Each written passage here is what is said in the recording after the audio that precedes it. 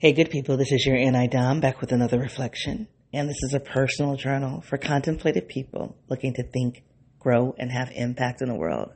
So, hey. A sense of belonging, the subjective feeling of deep connection with social groups, physical places, and individual and collective experiences, is a fundamental human need that predicts numerous mental, physical, social, economic, and behavioral outcomes.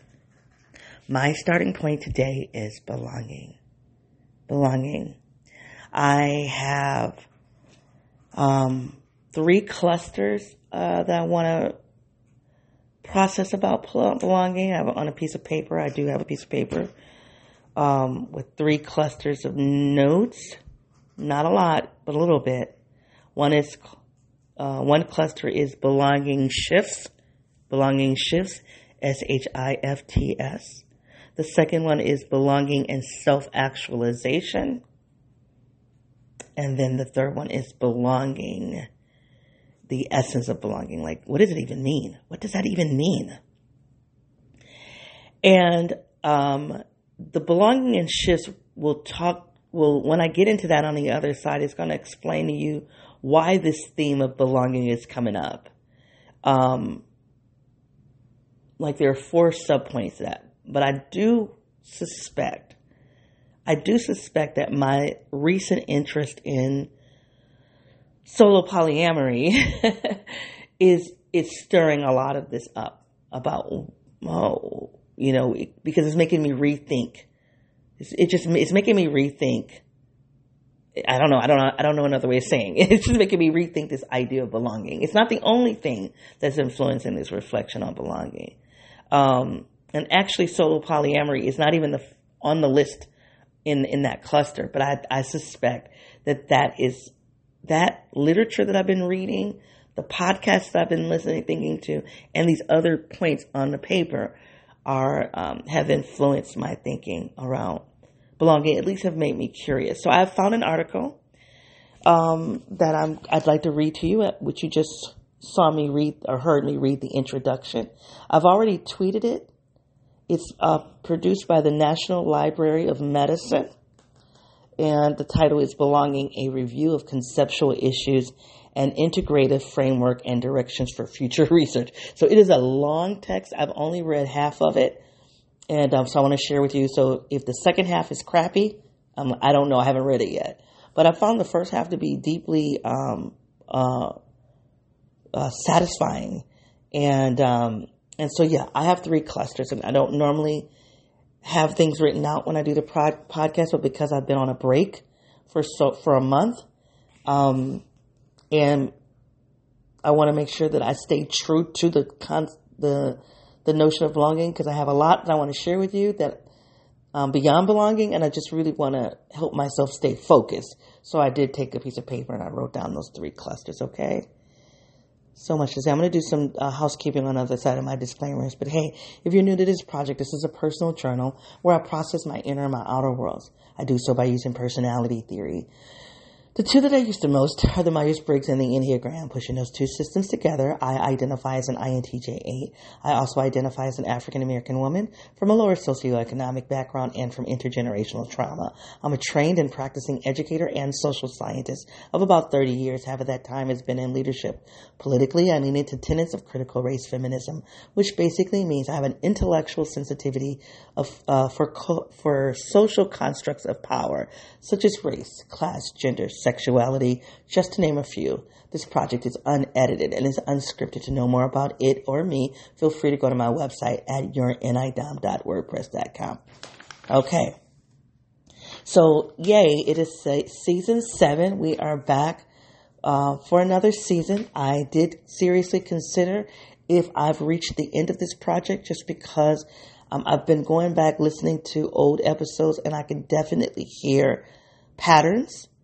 Things are on repeat, and so there are very, very strong themes.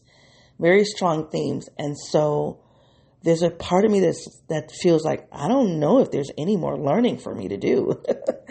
That's not true. I'm always going to learn. I'm an N.I. Dom. But I don't know if I'm going to be learning. I no longer feel the need to learn themes related to the first half of life. I don't know if that's true, but that's something that I feel. You have to go back to listen to other episodes to understand what I mean by first half of life, second half of life, which I attribute my understanding to Father Richard Rohr. Check out his material on that. So I feel pretty resolved about the first half of life. I'm all about second half of life right now and being the woman of my own dreams, the woman of my own dreams. And so I think that there is still learning to do for that, just because I was groomed and socialized under a different regime. And this project has been a place for self-parenting.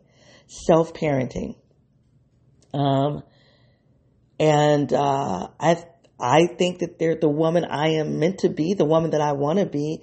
I think there's still some learning for me to do for going forward. But in terms of learning things of my past, I fairly, I don't want to contradict myself, fairly sure. I could just see me coming back next week like, scratch that, I still have a lot to learn about my past. But if I do, I don't think it's a lot.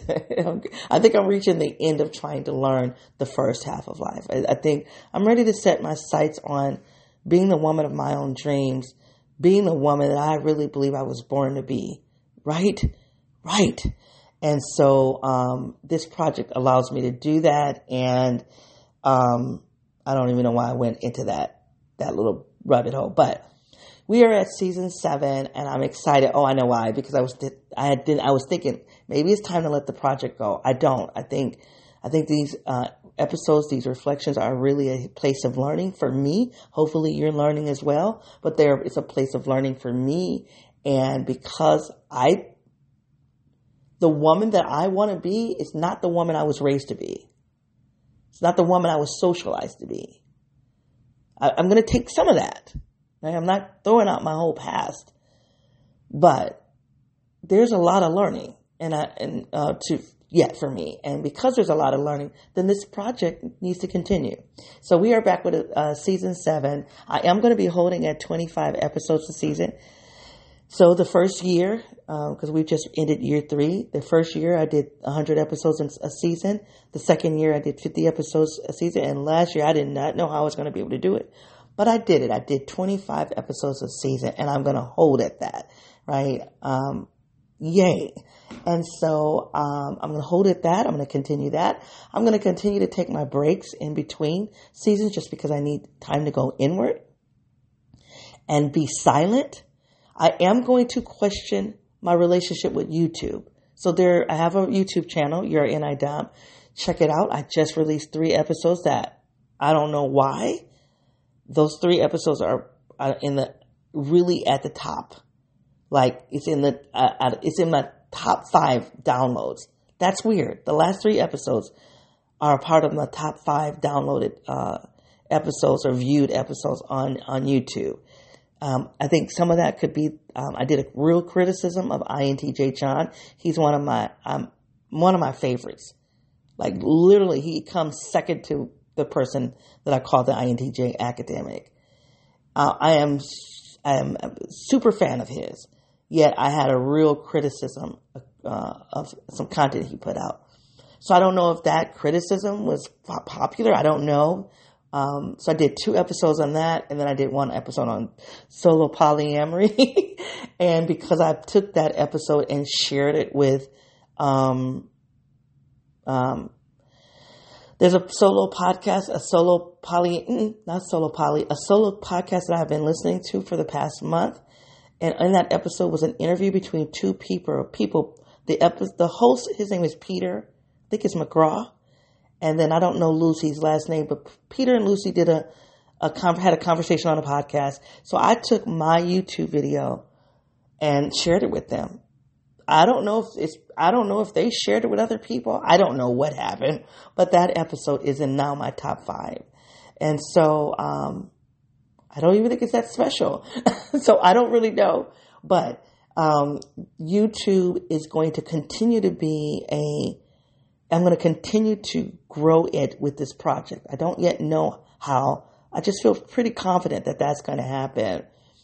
I don't yet know what I should be doing with YouTube during the break, because sometimes I feel like during the break I'm doing a lot of introspection and I'm doing a lot of learning and I must process. So I'm like, okay, I can't go on a podcast, so let me go to YouTube. So there's that, but then I feel like I'm cheating. If I'm supposed to be taking a break to go inward and listen, then shut up already and go inward and listen. But I don't know. So I'm not sure how YouTube is really gonna mature in this project, but it is on track to maturing. So there's that. I also want to let you know that I uploaded a poem. I uploaded a poem a few days ago on the website. The website was something I started early on, but after season 2, I didn't do much. I've not done much with it at all. It's just a good place for people. If they want to know more about me, they can go to it just to get a general sense of it. But we are at season 7, and I haven't really done much with it, the website, since season 2. But a few days ago, I uploaded a poem. I've recently come to understand that I am an inward crier. I cry internally, historically. Since I've been doing this project, this podcast here in IDOM, I have learned to be comfortable with crying outwardly. I've learned to pay attention to the sensations of my body when I need to cry, and I've learned to pause and relax and give in to that, to cry outwardly as a release, as opposed to having those intense emotions locked into my body. So that's new for me. But historically, I have cried inwardly. And when I'm crying inwardly, I have to process. I'm always analytical, and it turns into a poem. So I've never understood why all of my poems are deeply sad and deeply dark. And I don't publish those poems because of how dark and sad they are, because that's just not who I am most of the time. I'm like, dear God, I don't want anybody to know that. But now that I really understand that those poems are written when I'm crying inwardly. And so that makes so much sense to me.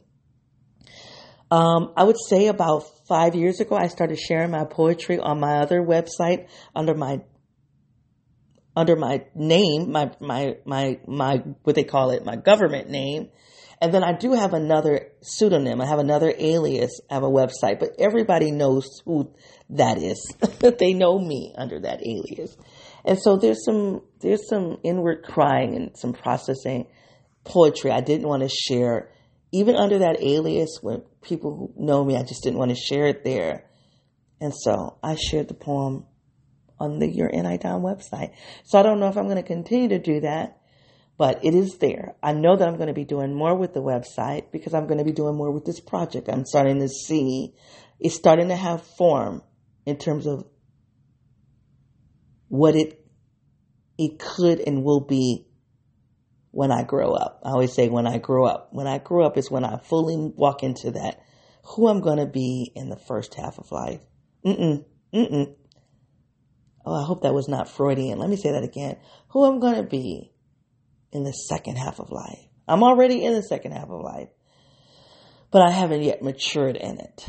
And so I believe this project is going to be heavily tied to me being mature in the second half of life, my fullness, my identity, the person that I'm really meant to be.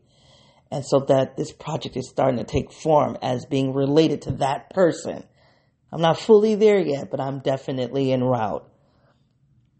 And so because of that, I'm going to continue this project. It is a season 7. And I'm going to now, with more intention, work with YouTube, the website. And there's a third thing. I'm going to start a newsletter. I'm going to experiment with having a monthly newsletter starting in September.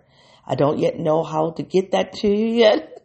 So that's something that I'm working on, but I'll give you an update. For those of you, I got about 10 of you that are really, really loyal. And so for those 10 of you, I want to reward you with just more, not just more, but maybe more. I don't know if it's more authenticity, because I feel like I'm already authentic. But I just want to open myself up a little more to those of you who are really dedicated to learning with me, not just watching me act a plumb fool on this project. Sometimes I can be a plumb fool. It's cultural, right? You acting a plumb fool. But I hope that hopefully you are learning with me. I got some feedback on YouTube from somebody that's new from the Solo Poly episode I released on YouTube. And I don't know why I'm assuming it was a woman. I don't know. But the person had come to the podcast here to listen to the Solo Polyamory episode I did back in June.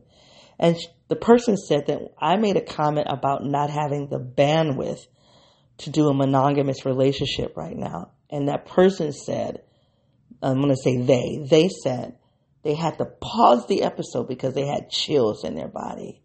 I'm like, whoa, whoa, I don't even know what to say to that.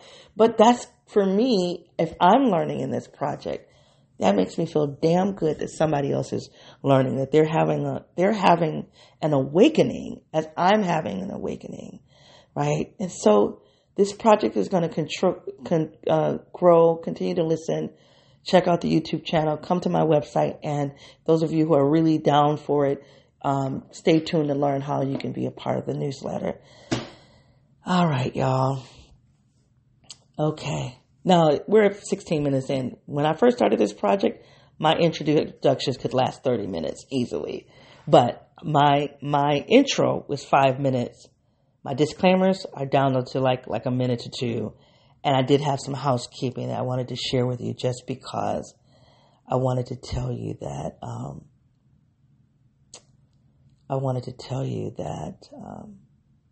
that we're in season 7 and what is on the horizon.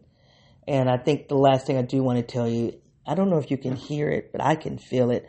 I feel fundamentally different. I feel really, really different. There's been a lot of learning for me, a lot of growth, and I can't wait to share with you I got a theory about why I feel like there's been this major catapulting of growth. But I can feel it, and I'm looking forward to what season 7 will be. All right, you guys, 3 clusters for belonging, and then there's an article. And I think I want to hit the article when I get to the 3rd cluster. But I give myself permission to move freely in this project because it is unedited, it's unscripted. So let's start with the first cluster, belonging shifts.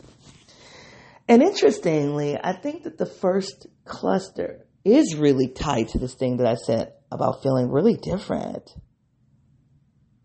I feel different. And honestly, I think what's happening, I'm starting to have a sensation in my body. I call that an FI sensation.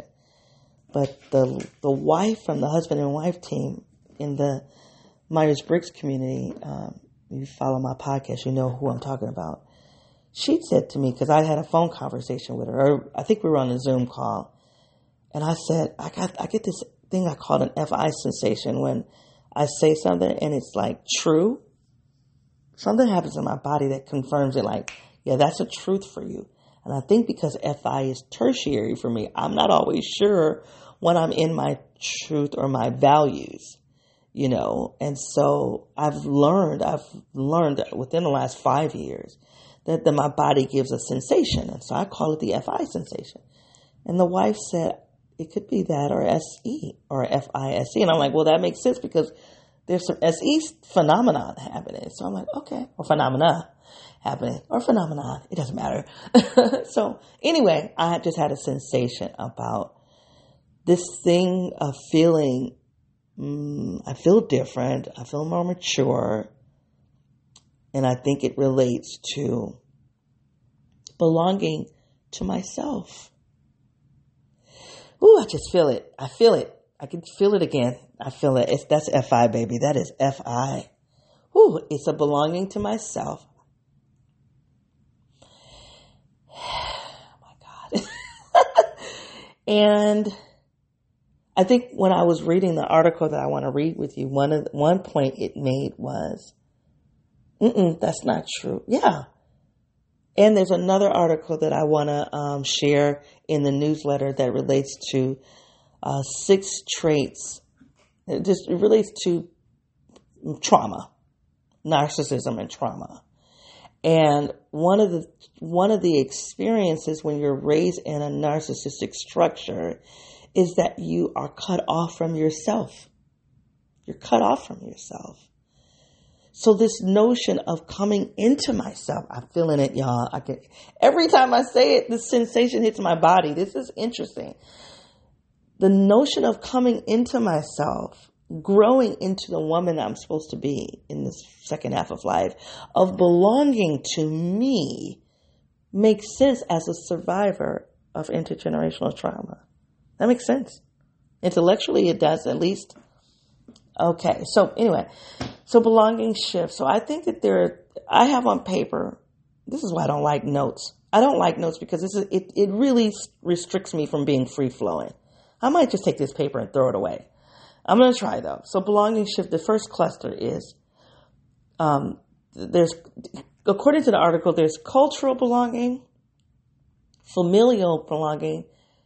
They didn't say this, but I'm adding it, professional belonging, and geographical belonging. When I read the article, you'll know more about it. But I think for me, the relevance of this concept of belonging is really situated in the fact that I'm going through some major shifts around belonging culturally, familially, professionally, and geographically. Let me just start with professionally because I think that's easiest. I belong to an industry. So you hear me say I'm an educator and a social scientist, and that is true. But my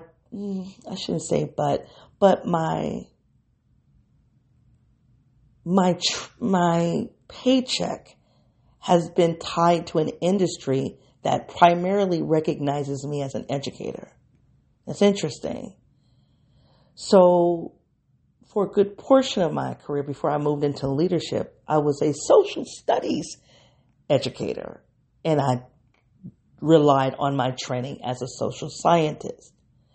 Then when I moved into leadership, there was a significant part of my training as a social scientist that looks at groups, social groups, because if you're going to lead people, you got to understand people as social beings. And then if you're leading within an organization, you have to understand how those social beings.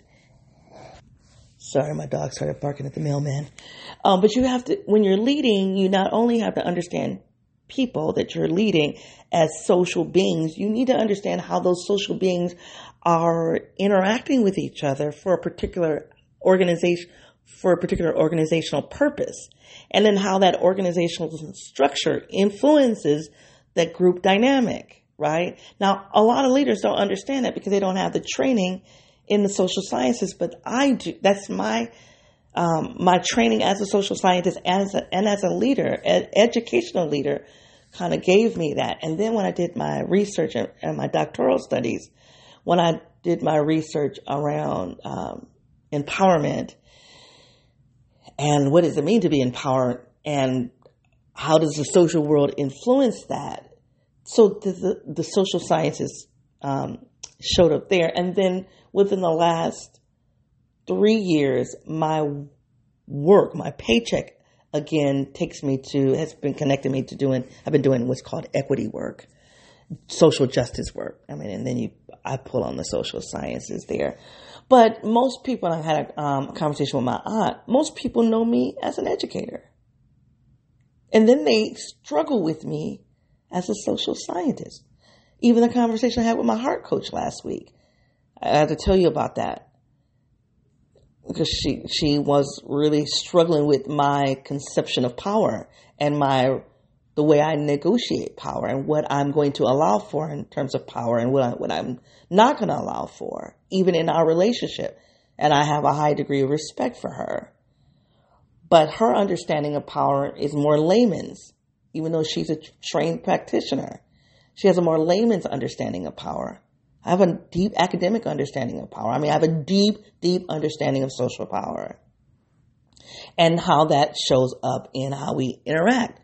And so I think when I bring that academic knowledge from the social sciences, oftentimes people are like, I don't know if they're blindsided. They don't know what to do with it because they're looking at me primarily as an educator. And that's because of how our society, because of, like I said, my job, where I've worked in schools, or I've worked for educational institutions, but I was bringing in the social sciences to do that. Anyway, so the professional place that I belong is with educators. I haven't had the opportunity to belong to a group of other social scientists, which would be amazing. Now, there's a group that I want to form and I've been thinking about this for so long it would be embarrassing. Well, I shouldn't say it's not embarrassing because NI-DOMs are known to kind of take our time. We can plan and envision a thing for a long time before we take action. That's hard for me to admit because I am so action oriented. But I'm action oriented in one domain. But I have a lot of thoughts of it. Like, oh, one day I'm going to do this. One day I'm going to do this. And there's just so many things. But anyway, one of the things that I've been envisioning would be to start a group. I don't want to get into the details of the group, but it just occurred to me that group really is about connecting to other social scientists. That's interesting. But anyway, so I've been a part of this education industry. It's where I hold my professional licenses. I speak the jargon. This is one of the reasons why, as I start my business, and I still need to stay solvent, structurally, that I still am going to have to work. Well, I don't want to work outside of my industry, even though now I'm now going to be an entrepreneur in my industry and not an employee in my industry. I don't want to work in another industry because I love my work and I know it. I'm at an age where I don't want to study another industry to make money. I don't want to have to learn another industry just to make money. So I'm trying to figure out this really complicated dance that I'm going to have to do to now be an entrepreneur in my industry and still be an employee in my industry until I'm able to be fully entrepreneurial. That's an interesting thought. Anyway, so there's been a high level of belonging. And I think one of the things that I am struggling with, honestly, shifting over to being full-time entrepreneur as in my industry is the belonging piece. So it's August, the new school year is about to start up. There's a whole psychological, sociological, set of experiences that educators go through to get started on the new school year. One of my neighbors is an educator, and she told me, I bought a new book bag for the school year. I was like, oh, that's cool. And then when the book bag came in the mail, she was like, can I show you my book bag? I was like, okay. But that book bag, some of you are listening like, really, a book bag? But that book bag is symbolic of what it means to be an educator, right? And all of the demands of being an educator, correcting papers, moving, being able to successfully serve students with the materials that you need and having that on hand, having no clear division between working at home and working at school, because you bring your work home to correct papers, to do report cards, to call parents, right? So that book bag means a lot. So anyway, and that felt good. I knew it. I knew the importance of that book bag. She didn't have to explain it to me. She knew I got it. And so that sense of belonging there is really, really important to me. And I think I don't know why. I think that's one of the reasons this idea of belonging has surfaced for me, because moving into entrepreneurship, I'm not going to necessarily have that shared. I'll have it theoretically. But so yesterday I went and took a walk with someone when I was a principal, she was one of my teachers. And not the whole walk, but a good portion of the walk was processing what happens inside of the building. Now, I'm kind of removed from that particular building, but I still knew some of the people. And I definitely knew the politics. And I think when I first left that, you guys knew when I was doing that, because all of that was recorded. That was season 4. I don't know how much I even talked about it, though, to be honest with you. I talked more about my job this past year. And in year 3 and year 1 and year 3, I don't know how much I talked about in year 2. But anyway, there was a sense of belonging that when I left that job, I lost it. And so then how does it impact my relationship? So I still have 4 people, 3 solid from that time of working for that district that I'm in touch with. And when we go out and we hang out, initially when we would go out and I was no longer employed in that district, there was this strain of that was all the talk was about their world. And so the friends that would say, "Oh, I'm so sorry. We're just talking about my world. You don't work here anymore. It's no longer relevant." But I could do that because I still knew the people. Even though there was a sense of like, not longing, but I could feel a disconnect. I no longer belonged to that space.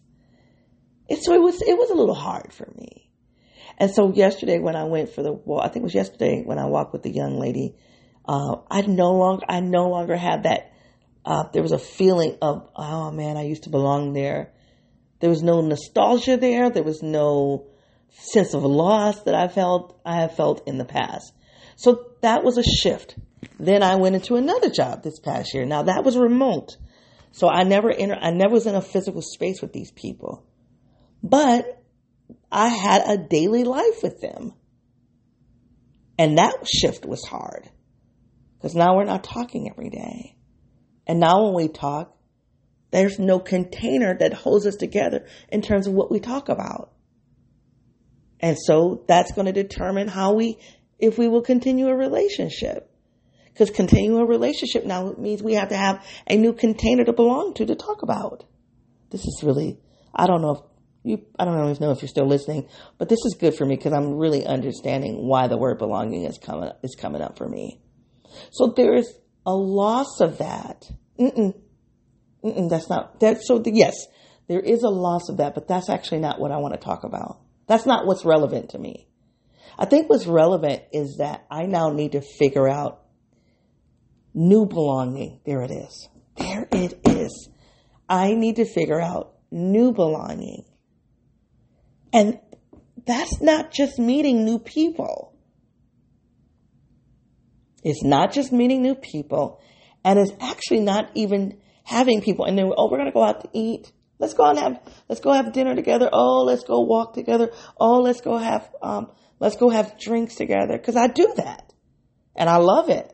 I love that. And I'm very proud of myself because when I first moved back home, because, from the relationship ending, anyway, you have to go listen to other episodes to hear that. But I had to start all over because all of my friends, we had outgrown each other or they no longer lived in my home state. I had to start all over. And I'm super proud that I have different people that are like, yep, let's go ahead. Hey, we need to get on the calendar, go for a walk. Let's go ahead and eat. I have a number of people.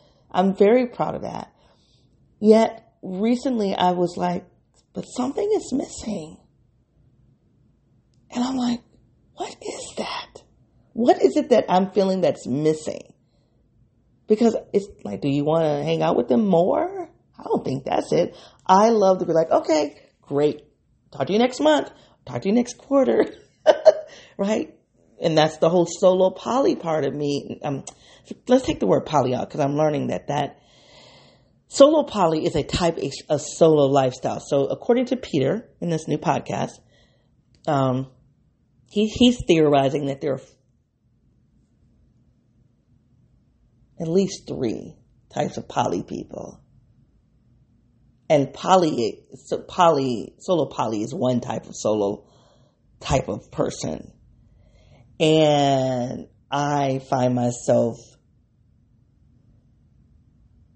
relating more to solo poly, but there's another solo person, another solo type that I'm relating a lot to as well. So I'm excited to see as I process more about being solo, and I just kind of embrace that content. I'm curious to see where I will land if I might create a 4th, possibility. But anyway, so as a solo person, I love coming home to my house and having that solitude. And I love being in control of my own life and setting my own direction and having the autonomy and the freedom. Oh my God, I love all of that. That is so me. Like this solo content, where have you been all my life? Because that is so me. And I think that had I been introduced to a solo podcast 20 years ago, 30 years ago, maybe even 10, I don't even know if I would have appreciated it. The reason why I can appreciate it today is because of the conflict of me trying to be me, of me struggling and trying to move forward and being more authentic. And the more authentic I am in the world, the more conflict I have. That is a fascinating parallel.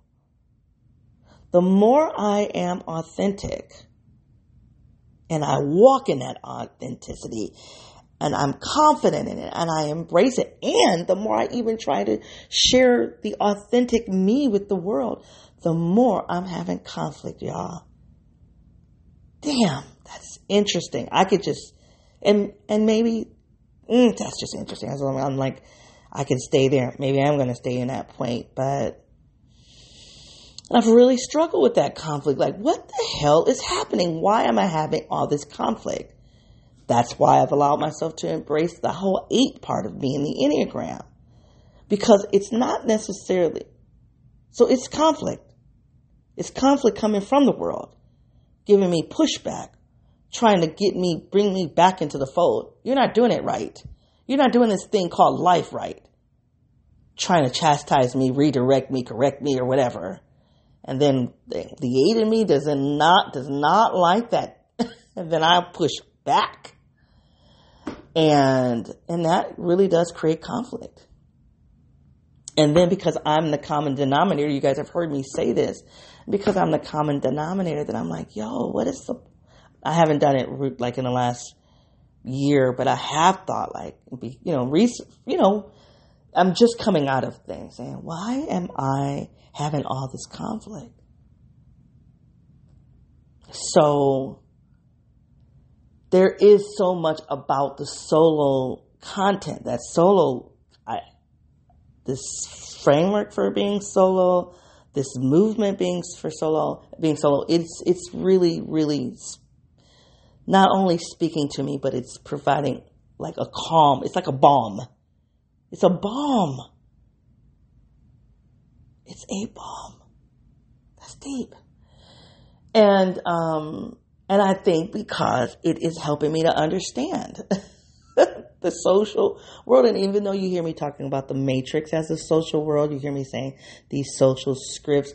We have the cell, the episode, I haven't listened to it yet. So I don't know if maybe that episode doesn't come out right. Cause I'm like, y'all, you guys are not giving me any love in that episode. But I think unless there's something wrong with the audio, I think it's a great episode because it gives a metaphor for understanding the social world.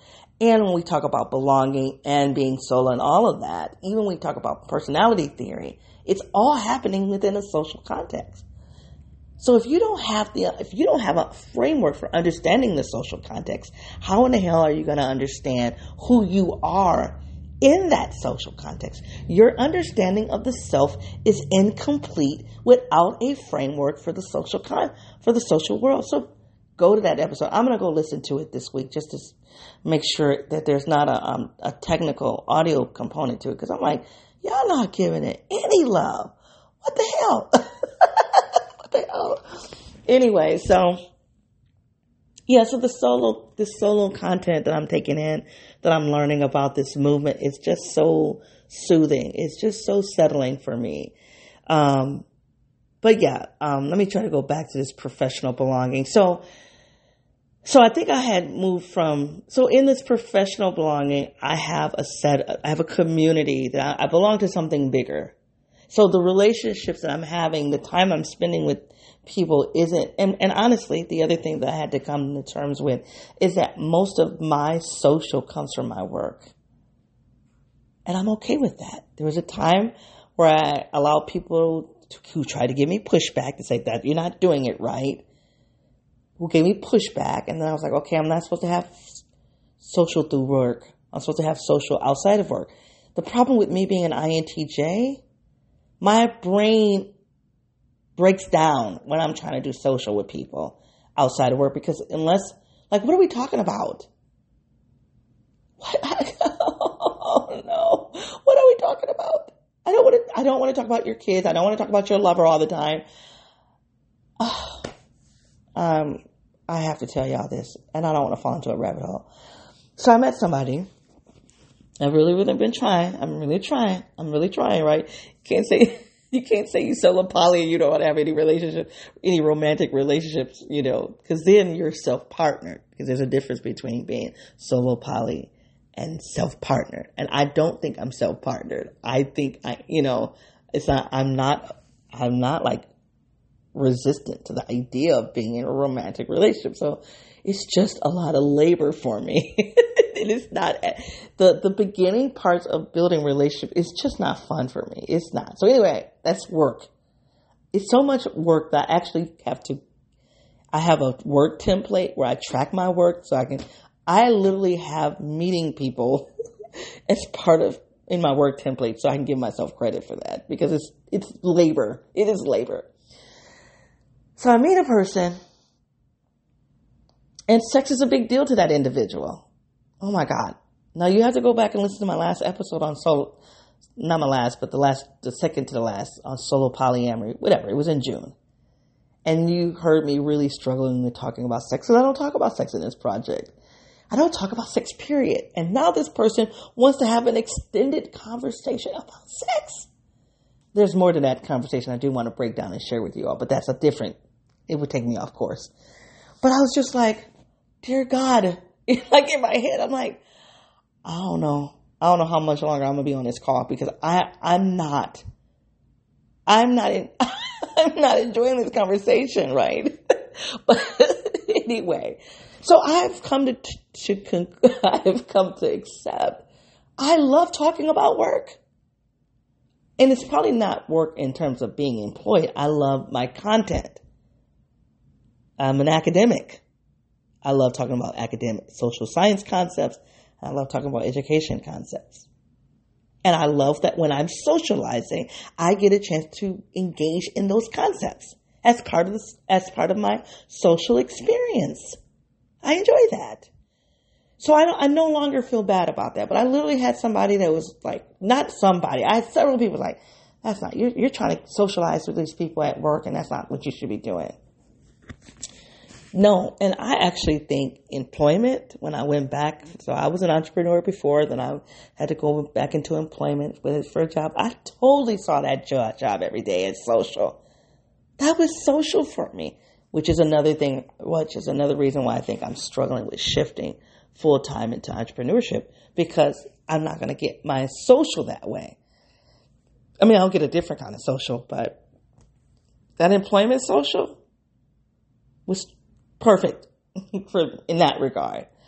So it was horrible in other regards. But anyway, so professional belonging for me is about the social. It's about having a social experience inside of some intellectual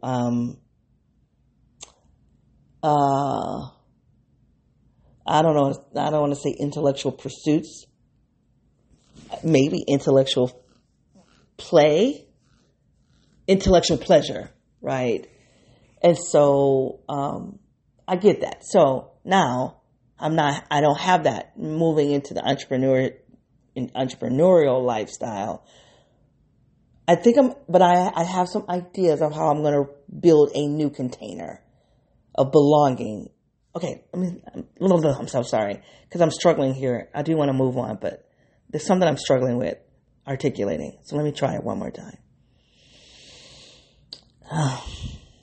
So when I'm doing employment and I'm doing social and intellectual pleasure, it's all within the container of something bigger that unites us, the organization that we work with. That organization gives direction. That organization can be an adjutant or an irritant. It doesn't matter. It unites us. When you're entrepreneurial, you don't have anything that's uniting you in a concrete way as in an organization, especially if that organization requires you to work in a building. my sister's job, my sister got a job. It was remote. And then she was notified 2 months ago that they're moving her back into the office. She's frustrated. I shouldn't say back in the office, because that job was never about being in the office. But she's had other jobs where she was required to be in the office. But in this job, it was remote. And now she was notified that she has to go into the office because they want unity, and they want coworkers to feel more connected. Because it's the physical space that will also unite you, and that's geography on the notes for belonging. The physical space and place play a role in unifying people and giving them that sense of belonging. And so, even though I can, so one of the things I'm thinking about is joining some entrepreneurial groups. Yeah, I can join those groups and we could come together and have something to talk about, but we don't have a locale, a physical space that unites us. I don't know if I've lost you all, but this is actually really good for me, because I'm really struggling with, why do I keep looking over my shoulder at the employment world when I know that employment isn't good for me? It's not intellectually. It doesn't feed my entrepreneurial spirit. It doesn't feed my spirit of innovation. It doesn't feed my spirit of intellectual freedom, intellectual pursuits. It definitely doesn't feed me as an 8. And so, I think it's hard on me as an INTJ, but I think INTJs are okay with working but 8s, most 8s are on their own. And so it doesn't sit well with me to be in an employment situation. I shouldn't say it completely, but it's got to be the right arrangement. But I think what it does is that it provides me with the container. It provides me with this unifying entity that connects the people for my social. That's really fascinating. Anyway, so that's the professional shift. Then there's the geographical. I think me being a person that has tried to live in other states, and I've never fully allowed myself to live in another state. I've always held on, bilocational, right? Because there's something about my hometown that is a significant part of my sense of self. Because it's something about the geography. There are features that I never knew I took for granted. There are geographical features in my home town, but I think I could say my home state, that when I lived in other places, I felt a loss. I felt an absence of those. Now, there were things that they gave me. There were new geographies that I was like, oh, this is cool. I like this. But those new geographies were more sensational for me. They were more SE. That's a cognitive function, extroverted sensing. But they didn't really, those new geographies did not influence my identity. My identity is connected to my home region for a number of reasons. So I belong to this space with other people whose identity are connected to these geographies. And so going to another location, and as much as my hometown does not feed me in some very critical ways, crucial, and I've got to reconcile that tension. It does feed me. It feeds the geographic me. It does feed the identity part of me that's connected to the geographies of my hometown. So that's, even if I don't have it resolved, just naming that in this reflection is really powerful. I'm putting words to things that I have not done before, that I have not put words to before. So I'm really, really encouraged.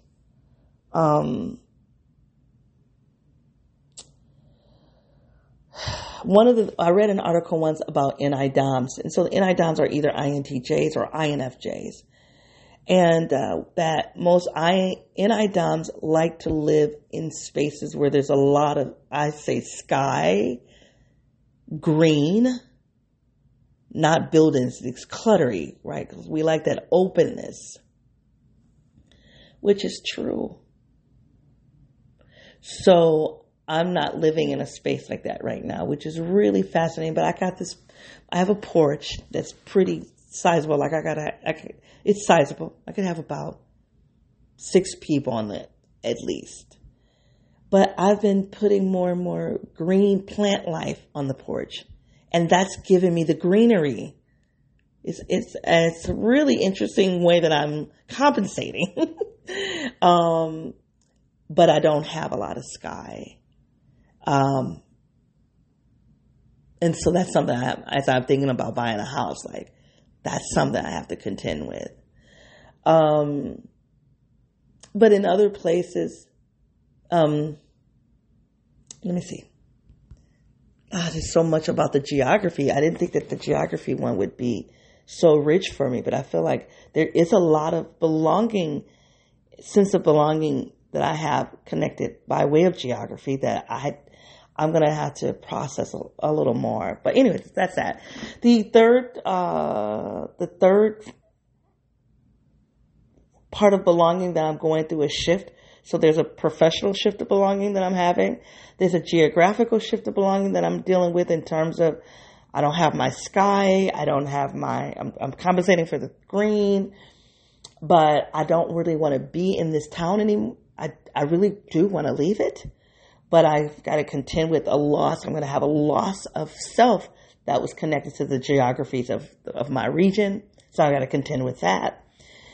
And then the third one would be familial. And because I made a decision in June that I was going to stop doing intimacy with my family. And that has been very difficult. I'm still holding to it, but it has been difficult. And I think I'm really, really grieving.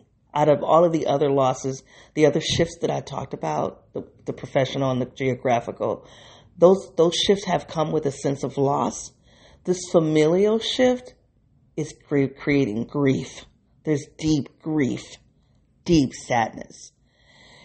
So you listen to me, you might say, well, don't do that. Don't create a sense of grief. Don't create a situation that would make you grieve. Well, the flip side of that then would be to then be in intimate spaces with my family and not be able to move into the woman that I believe I'm supposed to be. Then to have to be at loss with myself. And I don't want to do that either. And I have been wanting and praying and hoping and fighting and every trick imaginable to try to get my family to grow with me. And it's just, it's not even healthy for them, for me to do that. That's something that I've been coming to terms with. I realized that with my parents about 5 years ago. Like, you gotta let them go. This expectation that you've had for them, you've held them accountable for, you gotta let that go. They're not gonna do it. And it's not fair to them to force them into your expectations. And so I did that for the most part. The problem is that they didn't let me go with their expectations. That's the problem. But that's a separate episode. And then recently, my mom, I'll say this. Recently, within the last week, actually, my mom said, I made a comment. I said, Ma, I think you wrestle with anxiety. And I'm excited to share that with her because, like, once you know that, like, there are these things that are stressing you out. And there are behaviors that you are in, like, there's a loop. And I'm like, at the root of that is anxiety. And I'm thinking that was going to be liberating for her. Because now that she knows that that's anxiety, then she can understand why this is an irritant. And then you can put some things in motion to solve that. And she looked at me and she said, when are you going to stop learning and then applying it to us? Or to me? That hit me, y'all. That was powerful. It was very well framed. It's been on loop in my head. I have a little bit of sadness for that. Because they say this about INTJs, being in a relationship with us is difficult because we're always growing. We're always trying to improve, always. You never arrive with an INTJ. It's always about growing. I don't know if INFJs are like that. And I felt sad for her because I'm like, man, that's true. She's on the receiving end of someone that is like serious. Like I'm hyper into learning and growing. I don't even like the word hyper, but I think in this context it would work. And then when I learn something, I'm so excited about it, I take it back. But I didn't take it back the way I had in the past. Like, you need to be better. I was just like, this could be what's going on. And she said, when are you going to stop learning and applying it to me? Damn, that was powerful. Sad though. Like, I'm sorry. I'll just keep learning to my damn self. But I think what I struggle with is, as a person that's committed to growth and learning and development, it's hard for me to stay in an environment that is not only harmful, but stagnant. It's hard. That's hard for me. That's antithetical to how I'm wired. It's just antithetical to I'm learning a lot of self-parenting, here a lot of growth, because I'm finally able to learn more about me and the whys of me. So anyway, I have to step away from that. You know, that intimacy for me is going to mean about growth. And I don't think my sister would mind me saying this. My sister said that her therapist just told her that she had some avoidance that she was dealing with. And I could see it. I see it. I haven't said to my sister, I agree. Because I feel like that's personal. I don't want to be intrusive in somebody else's therapy. It's funny, I've got 3 people in my life who have started therapy in the last 2 months. And how that is showing up in our relationships when we talk. It's interesting. I do therapy. And so, you know, I'm pretty sure that's why they're comfortable sharing that with me. But, I wouldn't want you weighing in on how I'm growing in therapy. I'm definitely not going to weigh in on for you unless you ask me or unless I feel like it's really, really essential. Well, my sister is a special situation because we come from the same family, come from the same intergenerational trauma. We're both going through this very difficult season with this person. And so I bring that up because I've been having to really deal with some real deep grief of acceptance that my sister is not able to do intimacy with me. And she does it more with me than my mom or with other people in my family. So that's a celebration. But not the deep, and I'm not talking about sexual intimacy, but the deep emotional, psychological intimacy. I crave it. And so anyway, not only am I trying to move into the woman of my own dreams, move into my second half of life being me, I'm trying to let other people be them, right? Do you, boo? Do you? And celebrating that and respecting that. That's what solo poly is for me. Like having multiple relationships, and then you respect the world that I'm building for me, and I'm going to respect the world that you're building for you. And hopefully we can come together where we come together. And that's what I'm looking forward to. I'm looking forward to building intimate relationships with people where we intersect at this very meaningful place. And we intersect there, we celebrate that, and we grow it. And then be respectful, like the individual who wanted to talk to me about sex for 30, 45 minutes.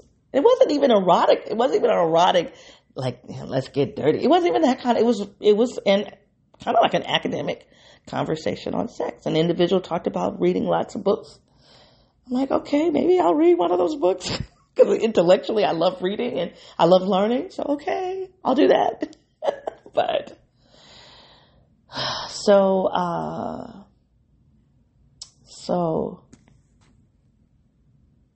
the individual is like, well, I'm not going to be able to do a relationship with someone where sex is not a big thing. I celebrated that comment. That was well said. Like, I celebrated that comment because that person had a really clear sense of self, clear sense of need and boundaries, confidence in articulating it, communication skills to put it out there. All of that. Now that's sexy to me. That's sexy. But it ain't me.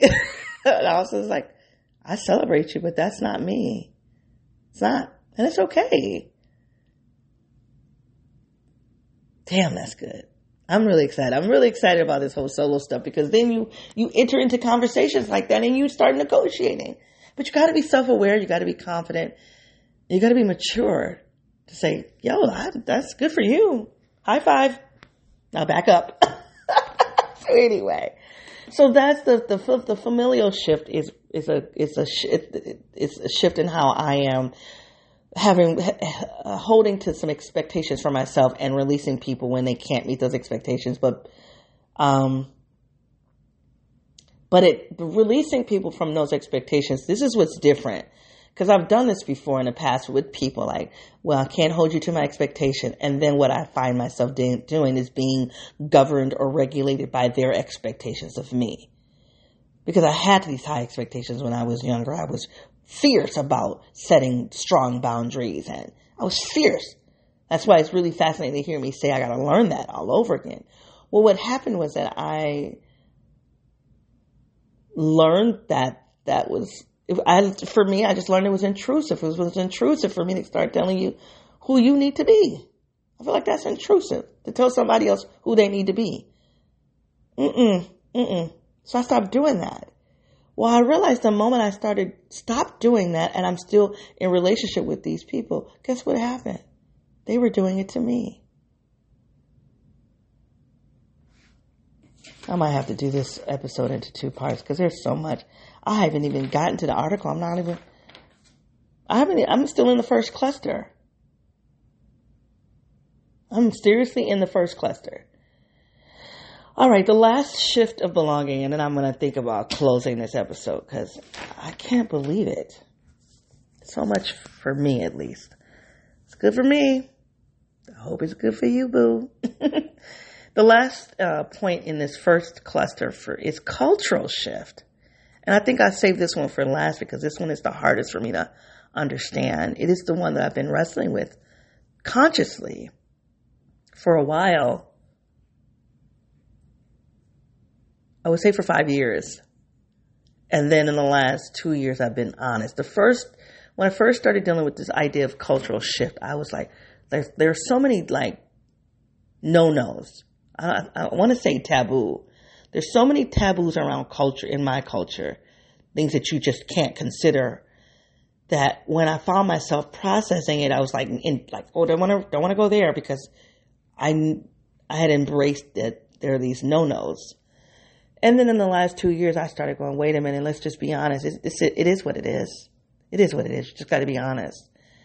And so I haven't yet found the resolution, and so when I say culture, that's a big word. It could be culture, it could be regional. I think I've said this to you all before. I'm a Midwesterner. There's a culture that is associated with that, along with some geographies. I'm Black. I'm an African American. There's culture with that, but that's complicated because Blacks, we're not a monolith. So while there is this culture, there is a component that unifies us. There's so much variance, so much diversity about being African American that it's dangerous. It's dangerous to treat the African American demographic as though it is one culture, because it is not. Yet, there are some clear unifiers. For example, this is why I say I'm African American and not black. I've said this to you guys before. It's because I come from a lineage of enforced cattle slavery, brutal slavery. That's part of my lineage, my ancestry, and there's some science that relates to how your history is in your cellular makeup, biology. That's not my area. I'm a social scientist, not a biologist. So clearly, I don't know. I cannot talk intelligently here. But there's some research that talks about some of the stuff in the past still being in your cellular makeup. So that's a big deal. So that's a piece that unifies me culturally. A lot of it's music, but not music, art, because art comes out of the suffering. Art comes from the lived reality. And so that lived reality creates an affinity to the art that's produced from the suffering. So there's that. And there's the politics. Now, I don't care. You're not going to find not many. You have some, especially as you look at the MAGA black people, the MAGA, the MAGA Republicans. And when you see MAGA black people in that world, that's funny to me, but I try not to be disrespectful, because everybody has a right to hold the political views that they have. Like, I believe that, especially as a social studies teacher, like I'm a champion for you to have your own clear sense of politics, even when those politics differ from mine. Like, I value more political freedom than I do my own political values. Does that make sense? In terms of a value stack, a hierarchy, I value more political freedom than I do my own politics.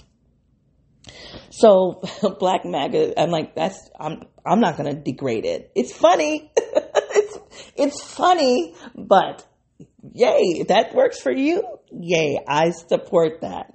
But outside of Black MAGA Republicans, there's pretty much a consistent political orientation among African Americans. There's variance, but it won't take long for two black people who are strangers to find a place of unity, political unity. There's variance. Again, like, there's a variance on how we handle class, how we handle gender, how we handle sexuality, how we handle education, how we handle religion. Oh my gosh, right? But once you get past those, there is a root that you can get to fairly easily in terms of agreement and unity. Okay. And in that root are issues around values around solidarity, safety, and security. So when you start going to those outer layers of variance, sex, gender, sexuality, gender, race, sexuality, gender, class, religion, even some geography, it causes variance. And it challenges what it means to say the African American culture. Does that make sense? Which is why I don't want to say culture in African American culture. So when I say my culture, I think what I'm talking about is something that relates to my region, my race,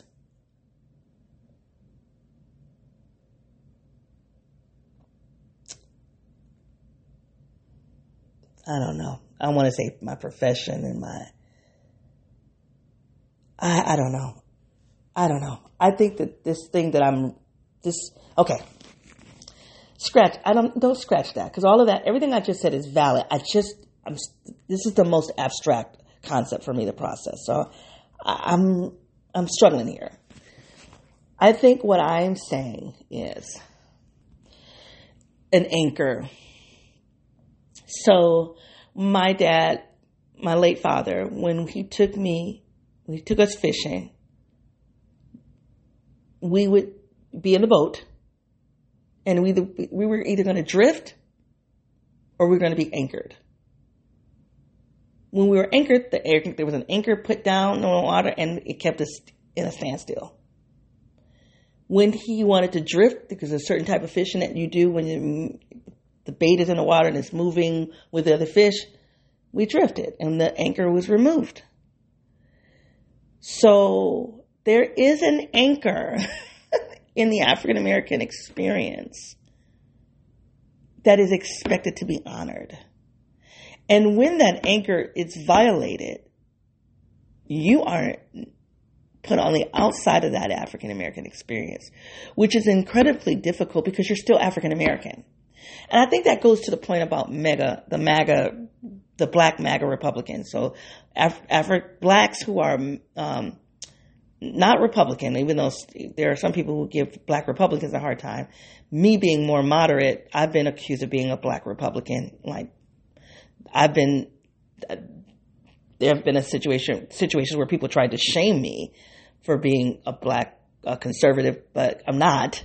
I have some moderate views, but I'm not. I don't consider myself a conservative.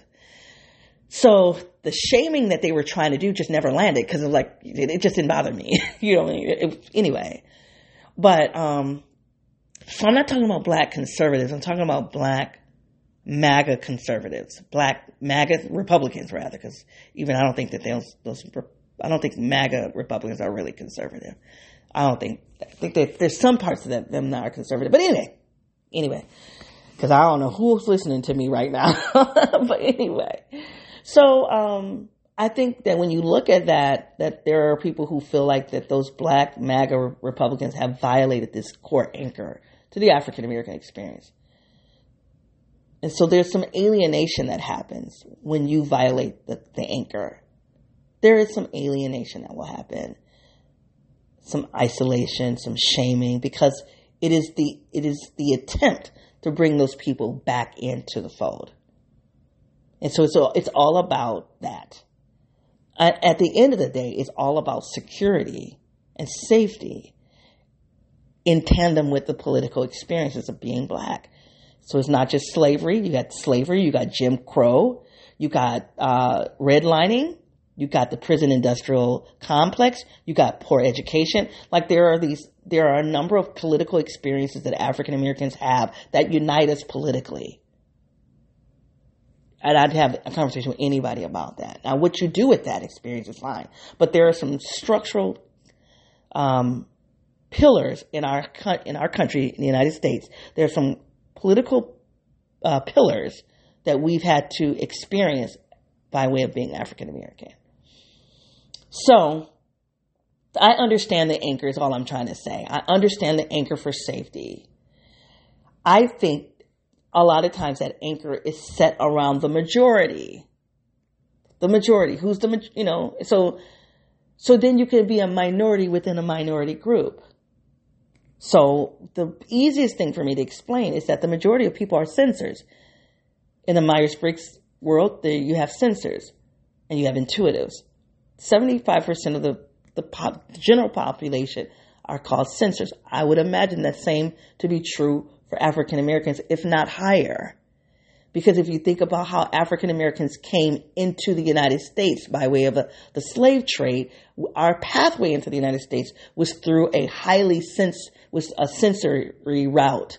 The parts of the country that were more, where you have more censors there. So if the average person is, the population is, how do you say it? The average population is 75% sensory.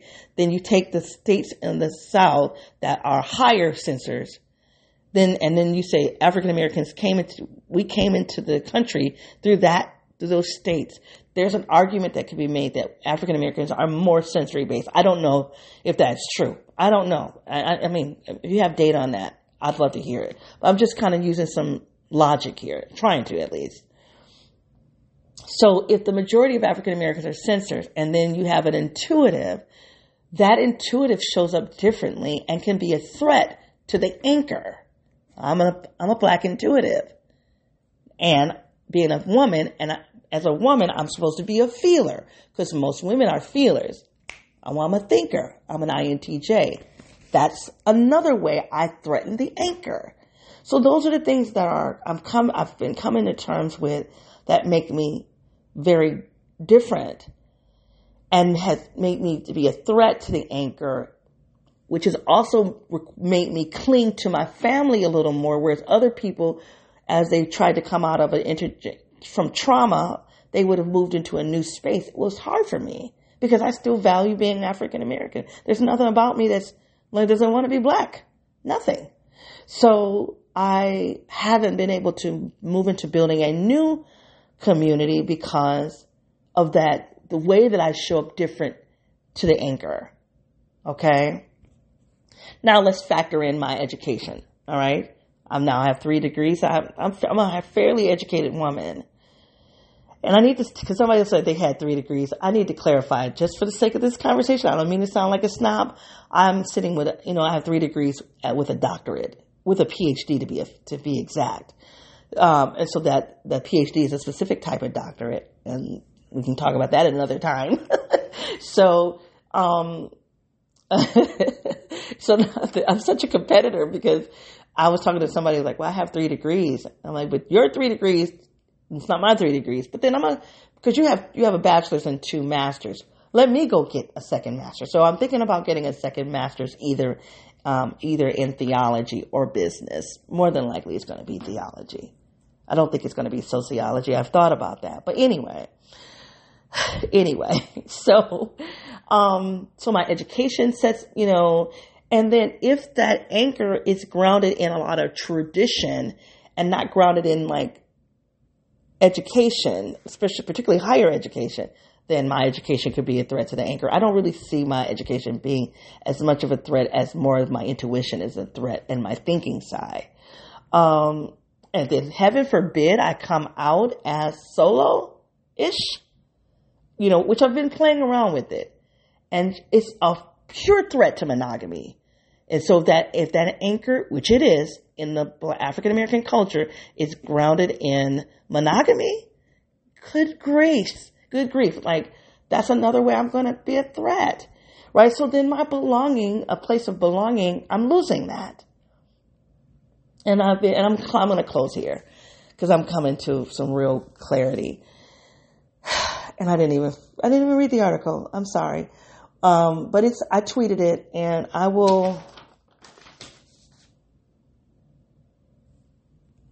maybe I'll do a YouTube video on that one where I can get just right into the substance of that article. I don't know, but I think that's what I'm going to try to do if I can keep it to 15 minutes. But this is where I want to close.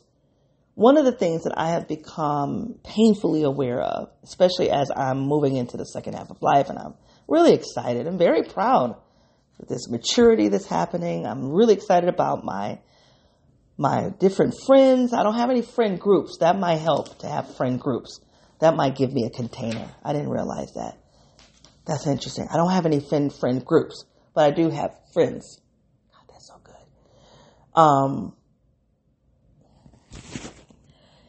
Is that I feel like I'm having a higher level of solitude than I would want.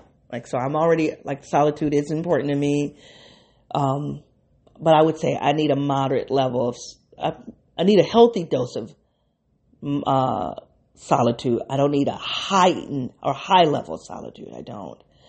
So I don't even think I have a high level of solitude. I have a higher level of solitude that I prefer, but I don't think it's too high right now. I just think it's higher than what I would want. But I think the real issue is that I don't know how to fix it. Because I'm at a place of racial fatigue. My world the last 2 years has been predominantly white. And dealing with navigating the politics of being a non-conforming black woman in those white spaces. Because you can be black in those white spaces and then try to mimic and mirror the norms in those white spaces. As a non-conforming person, I don't mimic and mirror whiteness. I celebrate. I'm like, I endorse. I have white friends, right? So I'm okay with you're being white, but I am not trying to sanitize my cultural experiences, my cultural beliefs, just to take on yours for the sake of belonging.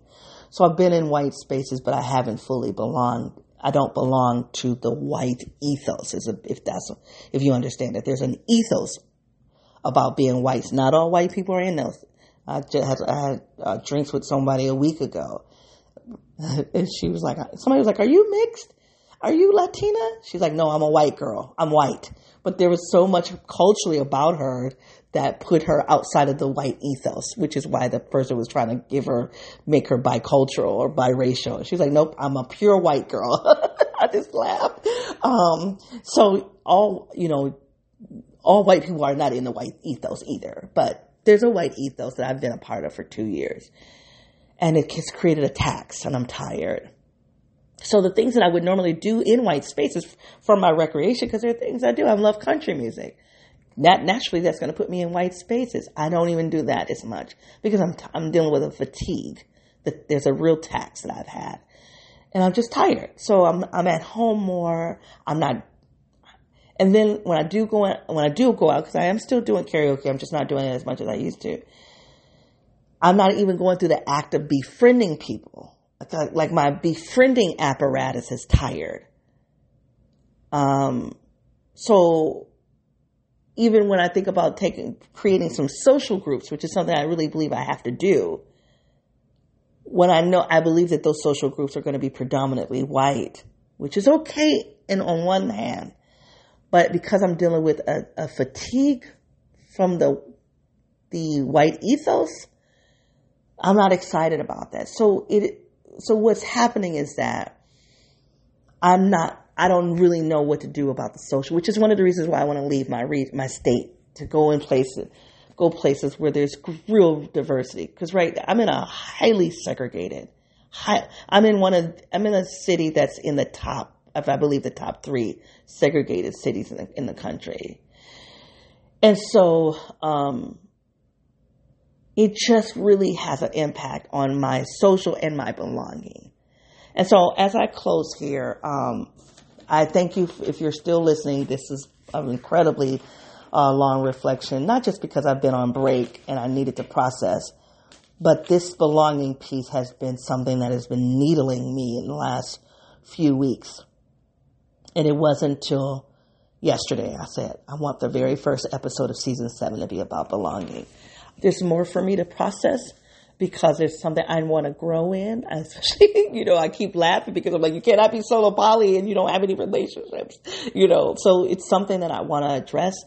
Yes, I'm going through it. There's a professional shift in my belonging. There's a familial shift in my belonging that I'm going through.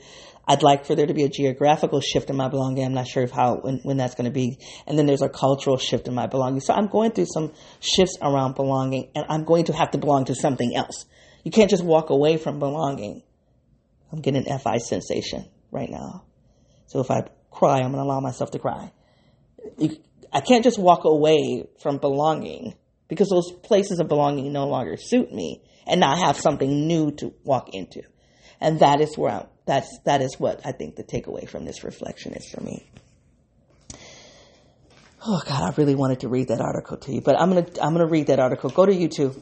I don't know when I'll get it loaded, but I will do that for you. Okay, but I said I want to do better with expanding this project, and so I'm not going to expand it by numbers in the podcast, but we're going to expand it by YouTube and the website and the newsletter that's to come in September.